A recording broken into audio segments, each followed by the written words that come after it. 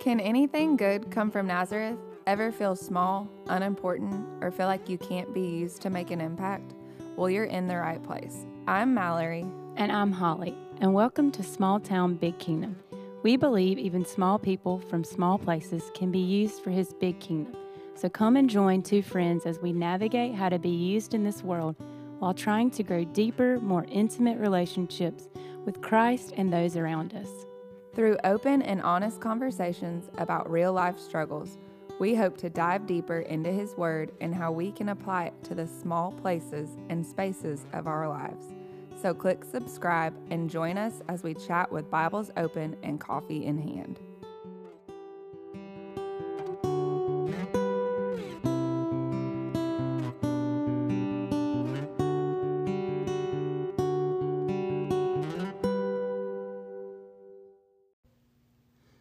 Hi, welcome back to Small Town Big Kingdom. We are in week 3 of discussing the dreaded S word. So if you're just joining us, I'd suggest that you go back to one or both of the first two just to catch up on where we are on the word submission, if you were guessing what that S word is. And we are so blessed and lucky that today we have with us our favorite Bible study buddy, Billy Stevens. He is our pastor here at Ocilla Baptist Church, and he is here to answer all of our questions from a biblical, theological standpoint on the word submission and the role that it plays in the life of a Christian in both wives and husbands. So we're going to use some of the questions that you guys sent in to us today and get going. So Mallory's going to read some of the questions off and we'll get started. Hey everybody, welcome back. Hope everyone had a good week. Like Holly said, we're here with Billy and we're going to ask him a few questions. So the first question is, what does submission mean in this exact verse? Well, thanks for having me on. Holly and Mallory, I want to thank you both for how you guys just listen to God and have a heart for God and have a heart for other people. And because of what God's doing in your life, you're allowing God to use the overflow of what you're experiencing to be a blessing and a benefit for other people. And so thank you for doing the podcast. And I'm thankful for you inviting me to be on for such a difficult discussion. Ephesians chapter 5 is a really interesting passage, and it's difficult for us in our culture today because honestly, I really feel like our culture has hijacked that word to make it mean something that it really doesn't. So before I answer the question, what does the word submission really mean in Ephesians 5, I really want to spend a couple of minutes just talking about what the word submission doesn't mean in Ephesians 5, because I think that's just as important as what it does mean. So, first of all, here's what the word submission does not mean. Number one, it does not mean that a woman is unequal. There's two words that I want us to think about when we think of the word wife and submission in response to that word. Wife is a role and a function. Now, a role and a function does not negate equality. Submission and serving do not negate equality. I love, there's a guy named Horst Schultz. He started the hotel chain Ritz-Carlton. And here's what Horst Schultz talks about in one of his books that he wrote. When they train their bellboys and their servants, their maids, the people who work in the service part of the hotel chain, one of the things that they do is they want to make sure that these people understand that they are still valuable because they're serving. So one of the things that he teaches them is he says that we are ladies and gentlemen serving ladies and gentlemen. It's important for him and his hotel chain that as he trains these people, that they see themselves as equal, not less. And so he teaches them, we are ladies and gentlemen serving ladies and gentlemen. In John chapter 13, we see a very interesting picture of what it means to serve, or maybe even to submit, in the sense of lowering yourself. And I don't even want to say lowering yourself. That's not even the right terminology. Just placing yourself in a position and carrying out your role and function. So let me give you the example. In John 13, Jesus strips down into a servant's attire, and we see him wash the disciples' feet. In that moment, was Jesus suddenly less God? No. What he was doing is he was carrying out a role as teacher, as rabbi, and he was serving. But in his serving status, he was no way diminished. His value, his Godhead was in no way diminished. He was still God. Go to John 1:1. In John 1:1, it says, in the beginning was the Word. The Word is Jesus. So in the beginning was the Word. The Word was with God, and the Word was God. Then if you jump down to John chapter 1, verse 14, it says, and the Word became flesh. So Jesus comes as God in the flesh to earth. Now fast forward to the Garden of Gethsemane. So remember, Jesus and God are equal. He was the Word was with God, and the Word was God. And then he becomes flesh. So it's God in the flesh in the Garden of Gethsemane right before he's about to be crucified. And what is Jesus doing? Jesus is praying. Well, what does Jesus pray? He says, not my will be done, but yours. So again, Jesus and Father, were they ever unequal? No, there was never a point that they were unequal, but Jesus submitted his will to the Father. So again, role and function being different does not mean that men and women are unequal. Men and women are equal. The husband and wife are equal. They just have different roles to play. Paul says it this way, speaking of, people seeing men or women as unequal, or husbands and wives as unequal, or maybe to frame it another way, for people that try to see it as the husband being superior to the wife. Paul says it this way in Galatians 3:28. He says, there is neither Jew nor Greek, there is neither slave nor free, there is neither male nor female, for you are all one in Christ. All of those things he's mentioned in this passage, the Jew and the Greek, the slave and free, the male and female, all those things he mentioned in the passage were all very polarizing roles in society in Paul's day. And Paul says that there is only one type of person in Christ. Are we the same? No. But are we equal? Absolutely. The second thing that it does not mean that the wife must always agree with her husband. In Acts chapter 5, Peter and the rest of the apostles had been arrested for sharing the gospel.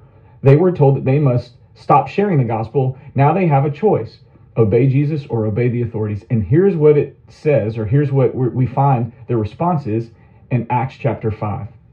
Verse 27 through 29. Here's what it says. It says, when they had brought them, meaning the apostles, when they had brought them, they set them before the council, and the high priest questioned them. And here's what the high priest, so an authority figure in the nation of Israel, the high priest questioned them. In verse 28 of Acts chapter 5, he says, we strictly charge you not to teach in this name, meaning in the name of Jesus. Yet here you have filled Jerusalem with your teaching, and you you intend to bring this man's blood upon us. But Peter and the apostles answered, we must obey God rather than men. So on one hand, you see a passage of Scripture where Paul teaches clearly that you are to submit yourselves to authorities. Yet we also see in Scripture a place where an authority figure is telling the apostles not to preach the name of Jesus, and then when they're called back about it, because even though they had been instructed to, they still taught the name of Jesus, the apostles say we must obey God rather than men. So again, the second thing that submission does not mean is that a wife should always agree with her husband. Our first love and our first obligation is always to Jesus. So if your spouse is leading you to a place to do something contrary to the Word of God, your first obligation is always to Jesus. So again, it doesn't mean that you should always agree with your husband. Third thing that it doesn't mean is that the wife should not have influence over her husband. In 1 Peter chapter 3, verse 1. There's where I struggle. In 1 Peter 3:1, it says, likewise, wives, be subject. So there's that word submit again. Be subject to your own husbands. Notice it says your own husbands, not everybody else's husband. So no other man should have authority over you. It's your own husband. So that even if some do not obey the word, in other words, so if there's a husband who's not obeying the word, he says they may be won without a word by the conduct of their wives. You know what that is? That's influence. So a godly wife can still have influence over her husband. Just because, so the word submit does not mean that you don't have influence over your husband. And the fourth thing that influence or submission, let me say that, does not mean that the wife should live in fear of her husband. 1 John 4:18 says this, there is no fear in love, but perfect love casts out fear. For fear has to do with punishment, and whoever fears has not been perfected in love. So it doesn't mean that you should live in fear of your husband. So being submissive, for instance, sometimes people have misunderstood this to mean that, well, if my husband's, if I'm in an abusive relationship and my husband's abusing me, whether it's physically or verbally, that's okay. That's not okay. There should be no fear in love. And going back to the verse you read that follows about how wives are to treat, or husbands are to treat their wives, it says, husbands, love your wives as Christ loved the church. And I think that when a husband is living out his role biblically, I think it becomes a little bit easier to, from a role and a positional standpoint, to submit. And again, we've talked a lot about what submit does not mean. Mm-hmm. So what is submission? Here's how John Piper, he says it this way. He said, submission is the defined calling of a wife to honor and affirm her husband's leadership and so help to carry it out through and according to her gifts. So a wife has gifts, a wife brings something to the relationship, a man brings something to the relationship. And I think, again, submission, or wives submit to your husbands, it's the willing, just as we saw with Jesus and the Father, it's the willing submission to go, all right, I have a role to fulfill, you have a role to fulfill. But we have to be careful that all of the roles are working in harmony, they're working together, because when one's not working properly, the other one is going to struggle to work properly as well. And marriage in itself is a submission competition. I think that husbands are submitting to their wives in the sense that I am willing to submit my wants, my desires, in order to love my wife like Christ loved the church. Well, how did Christ love the church? He loved the church by dying for it. And so, again, if you're willing to die for something, then you're willing to submit your will and your desires and your wants to the benefit of someone else. So when a husband is willingly sacrificing his own wills and desires for the benefit of something else, I think it becomes a lot easier in that moment for a woman to go, I will follow your leadership. Okay, so what would if a woman came into your office and said, you saw her walk, you knew she was a Christian, you knew that she was a follower, but that her husband was not, so you said, those roles need to be equal. What would your advice be for that? Or even not necessarily, okay, and I'm not saying that they're married to somebody who's not a Christian, but maybe they're not on the same level in their Christian walk. Like, maybe the husband is more of an infant Christian and the wife is a 6-year-old granny Christian. What would you say to that? Well, I think 1 Peter 3:1, he just talks about that a husband may be won by the conduct of their wives. So I think that when people live their life in a way that is attractive, so you live your life in a way where you're honoring God and you're living for Jesus, and your conduct is one that even though a husband may not agree with the path that the wife is taking in her pursuit of Jesus, I still think there's something that is attractive about a life following Jesus. That you can, a person who can love when love isn't deserved, a person that can love their neighbor as themselves, a person that can be sacrificial when sacrifice isn't easy, a person that is giving, a person that's loving, a person that's caring, basically a person who's living like Jesus lived.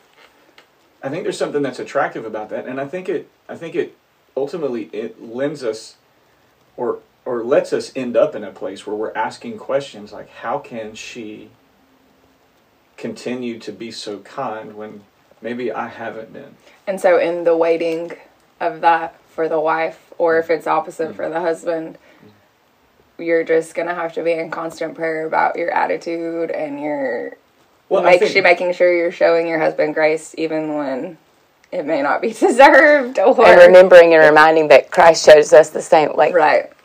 The same love that he offers us in grace. We're supposed to be offering them. It's not easy, right? Yeah. I mean, it's just not easy. And there, even if you have the most perfect marriage, we are two individual, selfish people coming together, living in one house, both full of wants and desires that at times will conflict with one another. And I think it comes down to when your wants and desires are in conflict, then it becomes the submission competition. Am I as a husband so selfish that I'm going to insist on my way?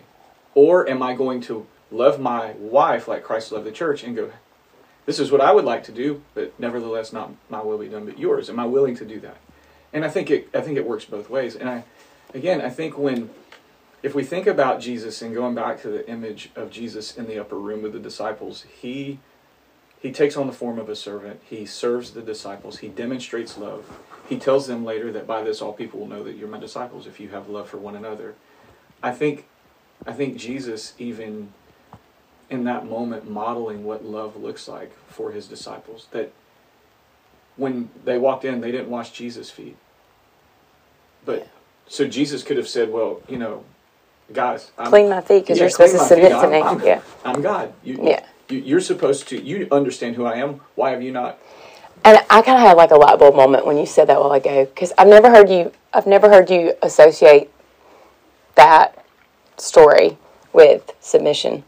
So out of all the times that we've talked about it. Yeah, out of all the times and we've talked about it a lot.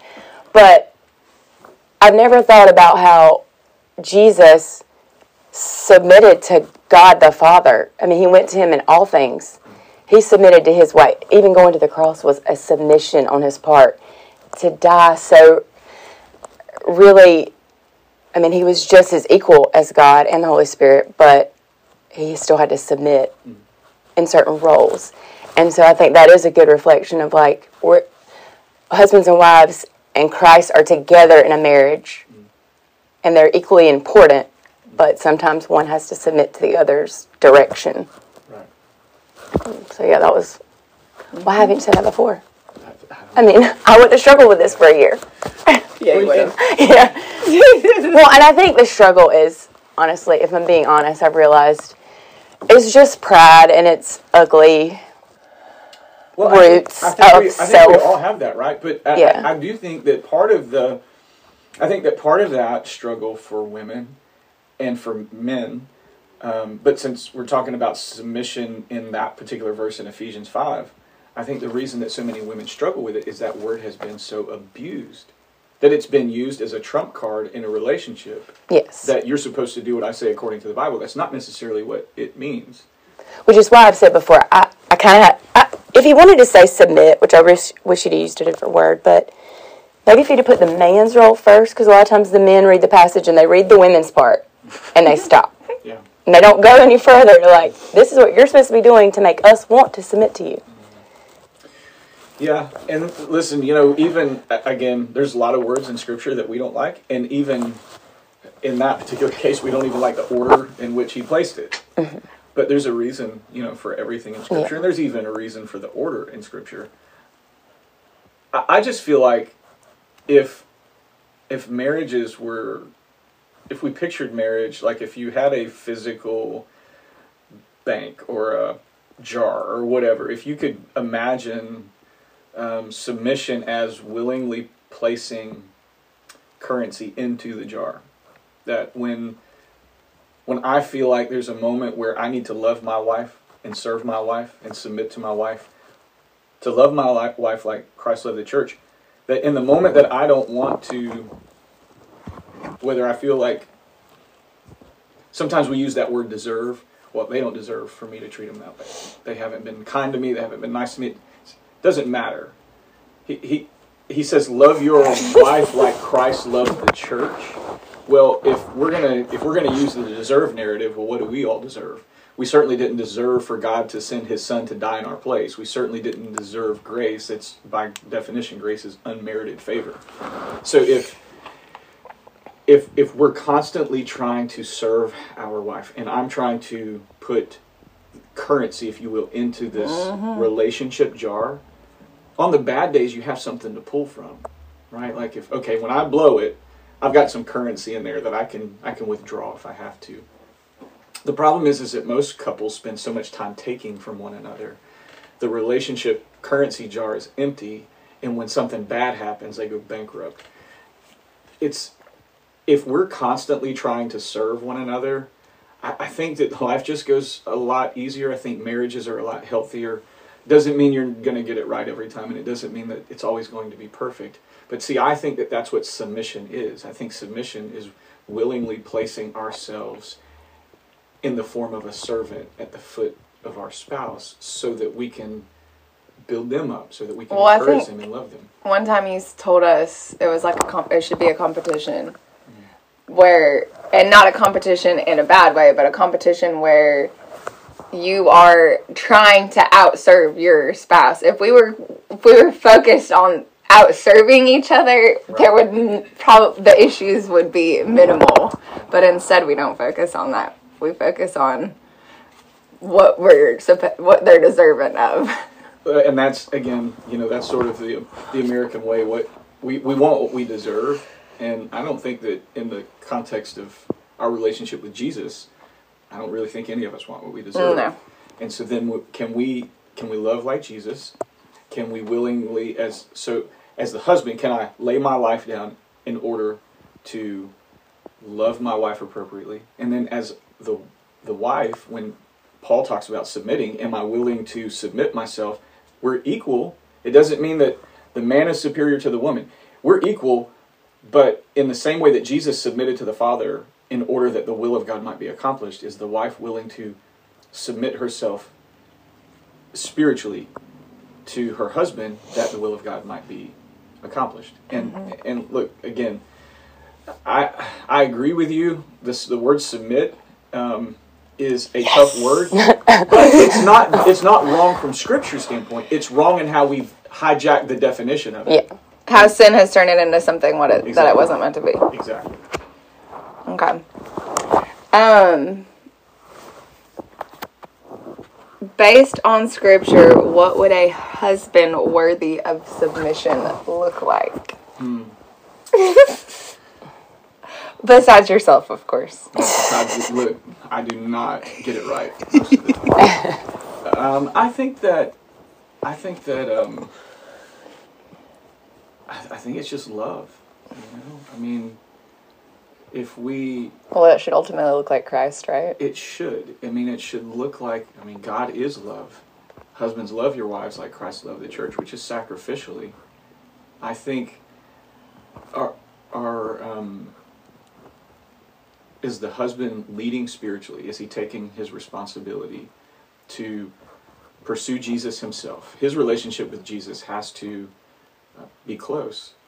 His relationship with Jesus must be one where he's willing to submit himself to the authority of Christ. If he's submitting himself to the authority of Christ and living his role out biblically, then I think the discussion about wives submitting to your husbands becomes a much easier one in that context. Yeah. And so, I think I've shared this with you before. I've never had in marriage counseling, I've never had a couple come in my office and sit down and say, we need some counseling. And me turn around and say, okay, well, what's the issue? He won't quit serving. He just won't stop serving me, or she won't stop serving me. Never had that happen. So they're out serving me. Yeah. So if husbands are willing to serve their wives, and what does that look like? I think husbands think that it looks a certain way. I think one of the problems in today's culture is that husbands think that is a certain thing, but in reality, it's not that. Like, we talked about this. Like, if my husband were to walk in my house and say, sit down on the couch, I want to pray over you. Yeah. Like, yeah. You got me. Yeah. Yeah. Well, and for 50 more years. Right. Yeah. Well, and I think that, I think for a lot of us is, again, I think so many of the roles in how we live our life has been hijacked by culture. Oh yeah. No one would sit down and read the Bible and say, "Oh, well, this is what biblical manhood looks like." In other words, you wouldn't read the Bible and point to the Americanized version of manhood and go, "Well, the Americanized version of manhood compares spot on with what I've read in Scripture." You wouldn't read that. And so I think that it really for us, and this is kind of I think for men, go pick your Bible up and read it and then do what it says, right? And then I would think that, I don't know, guys, I don't know if guys listen to this podcast, but guys, wives, share it with your husband. You just heard a woman say, pray, if my husband's praying over me, 50 more years. And I mean, maybe the hottest thing on the planet for a wife might be to see her husband sitting in the recliner with a Bible open. Oh, that is definitely. It is not to walk in with blood on you from shooting a deer. Yeah. Just gonna be straight up honest. Well, and I think, that's from us now, where we are. So yeah, when I was 20 years old. Yeah. Oh my gosh, you shot a deer. That's so cool. Yeah. But in reality, I probably didn't really think it was that cool. Just trying to I think him up. I think the importance, too, is, I'm learning now, and I think I've said this in one earlier, like, I used to think if my daughters dated an athlete, that would be fantastic, or if they married a doctor. And now it's like, I could care less about any of that stuff. I mean, if they marry a God-fearing Christian boy that I know is going to follow Christ and then love them, I mean, what else could I want for them? Right. And the same thing with my boys. I pray that they find a godly woman that they can marry, because there's a reason that the Bible tells us not to be unequally yoked with unbelievers. And the reason is because you're operating from two worldviews. You're two different books. Yeah.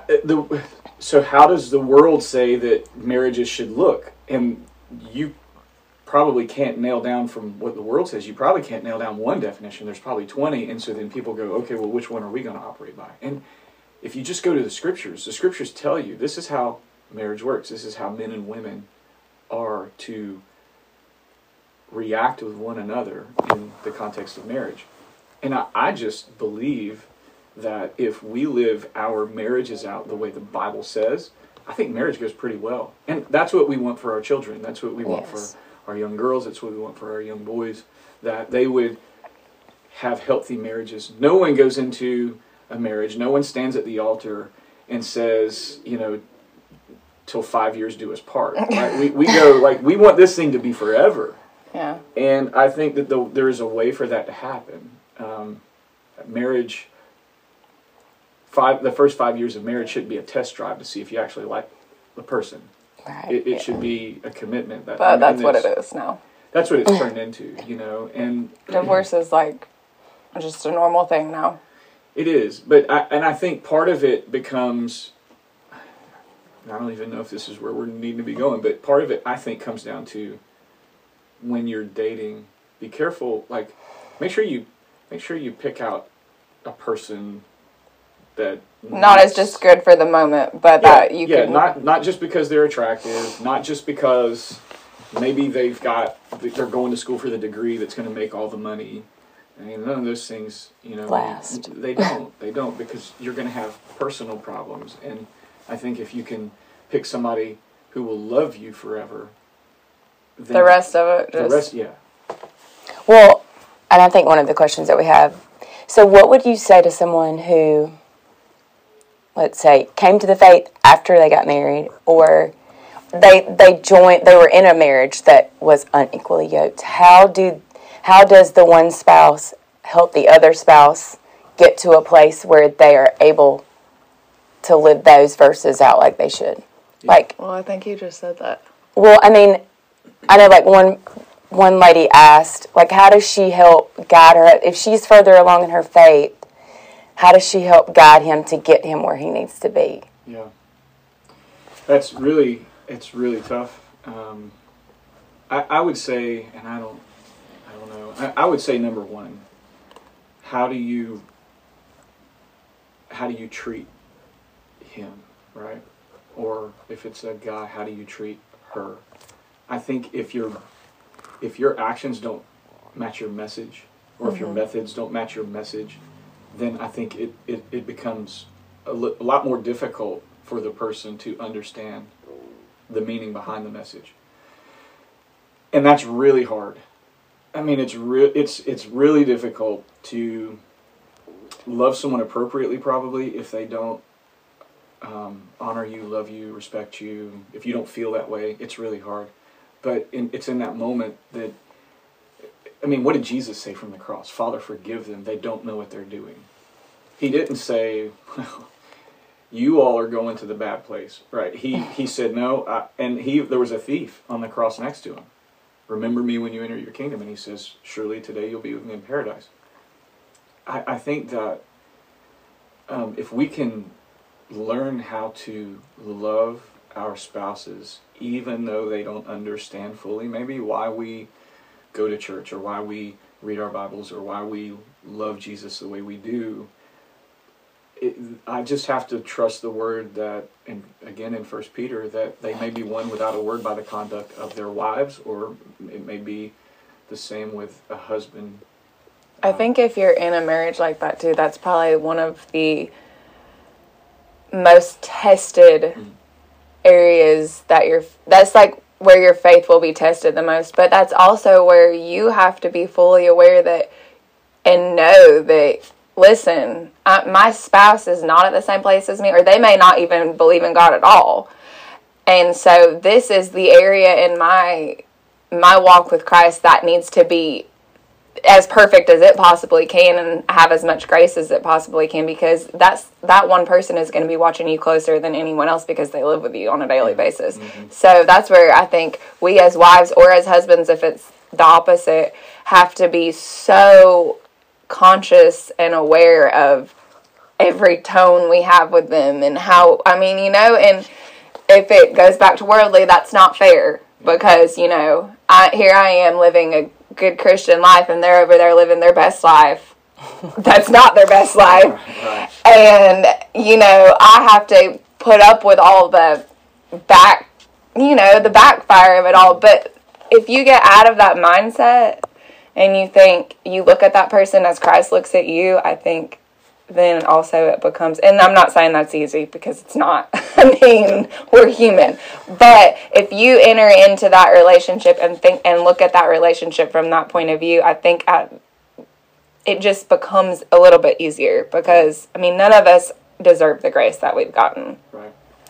But I think one, we've heard the phrase, and this is sometimes how we feel, well, I can lead the horse to water, but I can't make him drink. Well, our job's not to make him drink. Our job's to make him thirsty. And if we make them thirsty, they'll drink. So do we live our life in an attractive way? That's right. In our relationship with Jesus? I think the other thing, too, is that you remember so you go back to the dating days, when you first started dating your spouse, there is nothing in the world that you would not have done for them. Oh, and nothing they did was annoying. Nothing. Over time, right, what happens is our selfishness comes to the surface more. So it becomes less about, man, I'd do anything for her, or I would do anything for him. And it starts turning into this, he does nothing for me, and I do, you know what I mean? Yep. And it becomes that. So what if we could get back to that place where love is... You were blind to all of those things. Yeah, and that's love. That I would lay my life down and do anything for you, and I would completely deny myself in order that I might meet your needs. And then again, over time, again, it's just the selfishness that comes out in us. But I think that's where we go back to Ephesians. And am I willing to submit so that I can love him in such a way that, like, he sees that? Can I, as a husband, love my wife in a way that she sees that I'm willing to lay my life down and I'm willing to set all of my needs and wants aside so that, I can love her appropriately? I think that if we did those things, if we were able to do those things, die to ourselves, right? I think that it would make a difference in how we relate to each other. Now, does that necessarily mean that's how it's going to happen? No, but I think it helps, because when we pick fights, that doesn't help, right? That doesn't usually go over well. I heard a friend of mine recently said to me, we were talking about the theme verse for all the single ladies. If anyone would come after me, he must deny himself, right? Pick up his cross and follow me. So it's like, if you're going to come after me, sucker, you're going to have to deny yourself. But we willingly do that when we're in the dating relationship, in the dating phase. We did things for our spouses when we were dating that we fuss about now. Why? Again. Because when you're in that dating, you blind yourself to anything. You're just like, oh, I love them so much. They're just so do you feel awesome. Like that's kind of in comparison to like your walk with Christ? Like in the early stages, a lot of times when you first discover Christ, like you're like, I want to do everything for him. You're on fire for awesome. it. And then it's like the more you get into it and the more you figure out that you have to deny yourself, that you have to cut away that it's actually things. A relationship and not just a, hey, can you come into my... Show up on these particular days, but that you have to cut away things and change yourself and be willing to die to self and mold yourself into what he wants you to be.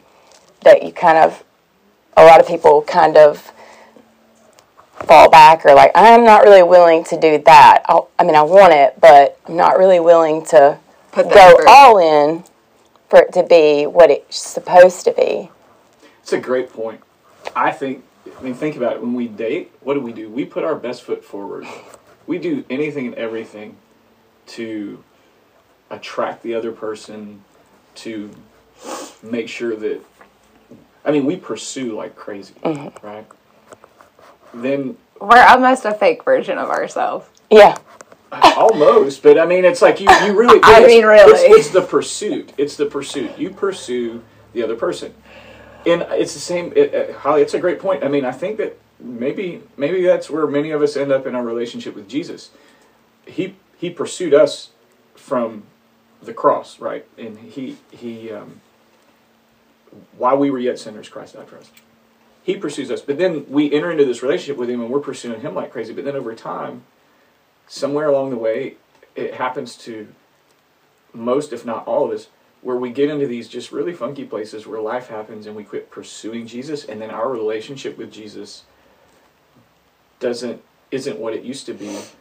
And then we sort of become, I don't want to say disinterested, but by our actions maybe disinterested. And then we disappear from church, and then all of the little things begin to become problems. And I think it's very, Holly, it's a great point. It's very much the same way with our relationship with our spouse. We pursue, then we get married and we quit pursuing, and then little issues begin to creep in. And so maybe if we treated our relationship with Jesus, if we continue to pursue or began to pursue again, maybe it would lead us to a place where we begin to pursue our spouses in a healthy way that becomes that piece of the puzzle maybe that we're missing. Yeah, we talked about that last week. Or like, if our marriage is supposed to almost be a mirror image of our relationship with Christ, we both have F's. Yeah, we're not doing I'm not saying like I'm getting divorced or anything like that. I'm just saying I'm not doing a great job. I think sometimes, if I'm being completely honest, because that's just me, so I will be, I not put my marriage on the back burner, but like...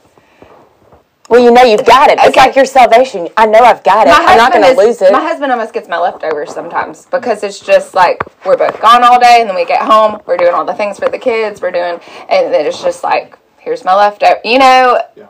And I don't do that for God. Which sadly, just like our relationship with Christ, our relationship with our spouses are the ones that's should last the longest. Like, our kids are going to come and go out of our homes. You know, our responsibilities in the community or our jobs, they have a time limit in our day. Our marriage doesn't. Yeah. And our relationship with Christ doesn't. I think we lose... I'm guilty of that. Yeah. Well, you know, one of the other things, too, is that we hope is that we could model what a healthy marriage looks like for our children. You know? Am I being the kind of husband that I want my kids to be? You know? Because am I who I want my sons to marry? Like, am I a version of what I want my son? You know what I mean? Like, that's what enters my mind. And for Lily, like, is Mitch what, you know, I don't want them to grow up in this house where our marriage is not good and healthy and then think that's what it is. Yeah. I mean, anyway. Yeah. I feel like a lot of our answers have floated into some of the questions, but I think one maybe we didn't hit on is, if women are really expected to be submissive, is it counterproductive to teach them as little girls to be independent? I know that's one thing that a lady reached. You know, she's always been taught her whole life to be independent. You know, nowadays we teach girls to change their own tires, and, you know, like where we live, women are hunting, and have your own job, make your own money, be your own person. So you don't have to rely on anybody. So you don't have to rely on anybody. And then we give a girl to her husband, and then we say, submit, which is completely opposite in a woman's mind. Yeah, I get it. So the answer to that question, I think, is no. It's not counterproductive. First of all, she may not want to get married when she's older. True. So she needs to be independent. She needs to be, and even in a marriage relationship, you still have to be the woman that God created and called you to be. It's just that when you doesn't mean you become a shadow of your husband. Right. And even the Apostle Paul says it's better to not marry, but it's better to marry than to burn with passion. So if you get married because maybe you feel like God's put in your heart that, you know what, I want to have a family, I want to have children, then you enter into a marriage relationship, and in that, you're not giving up who you are as a person, but it's two individuals becoming one couple. Mm-hmm. And so now you have a role to play in that. Just like you can be, I mean, think of it in the sense of someone who's self-employed, who has their own job, they do their own thing, they don't work with anybody. They have a role to play. If you take that same professional or that same profession and enter into the business world and you say, okay, I'm going to, instead of being self-employed, I'm going to go hire myself out to a company and I'm going to work for a company, you're still who you are, but you still have to play your role within the team. Right. And I think it's the same way. I don't think you should lose your individual. You're giving up. I think you're giving up some independence by getting married. Everybody does. I mean, you no longer get to do what you want to do when you want to do it, because you are now saying, I'm willingly placing myself into a relationship where one of my primary responsibilities is to care for someone else and not just care for myself. So you're not giving up your independence. It's just a covenant relationship. You're just entering into a covenant relationship with someone. So I don't think it's counterproductive to teach that. I think it just comes down to an understanding of what the roles in marriage are. Okay. Well, I feel like you covered all the bases. And, I mean, over the last year, I've been doing work on myself, but through us openly talking about submission and the real meaning in the scripture from what it means, I know I've come to a place where I don't have such an issue with the word. I mean, I do still wish you to use a different word, but I'm okay with the word. I understand what he's calling me to do with this piece of scripture. So I'm appreciative that we've had so many discussions about submission. Hopefully the rest of the listeners and the ladies of our churches will feel the same way. I know it can be a sticky subject for congregations, and Yeah, I mean, you know. Oh, I know. Yeah, and again, it's tough because being the guy talking about submission, you always picture the women that are listening going, of course he's going to say that. But, I don't, it's, again, I think the word's been abused, and so I think it's been hijacked by society, and I don't think when the word submission gets used, it doesn't mean probably what you think it means. And so I just encourage, even women who are trying, at the end of the day, we want to know the truth. Because what did Jesus say? You can know the truth, and the truth will set you free. Go to any Bible study tool online and just look the word up and see what it means. I mean, it's in there, and it's in there for a reason. But again, I think we just have to all be careful not to use the world's translation of that word. I think that's where we usually get into messes. Yeah. And I don't think that's just with that word. That's just with any part of the Bible. Yeah, for sure. I mean, hence why there's so many religions.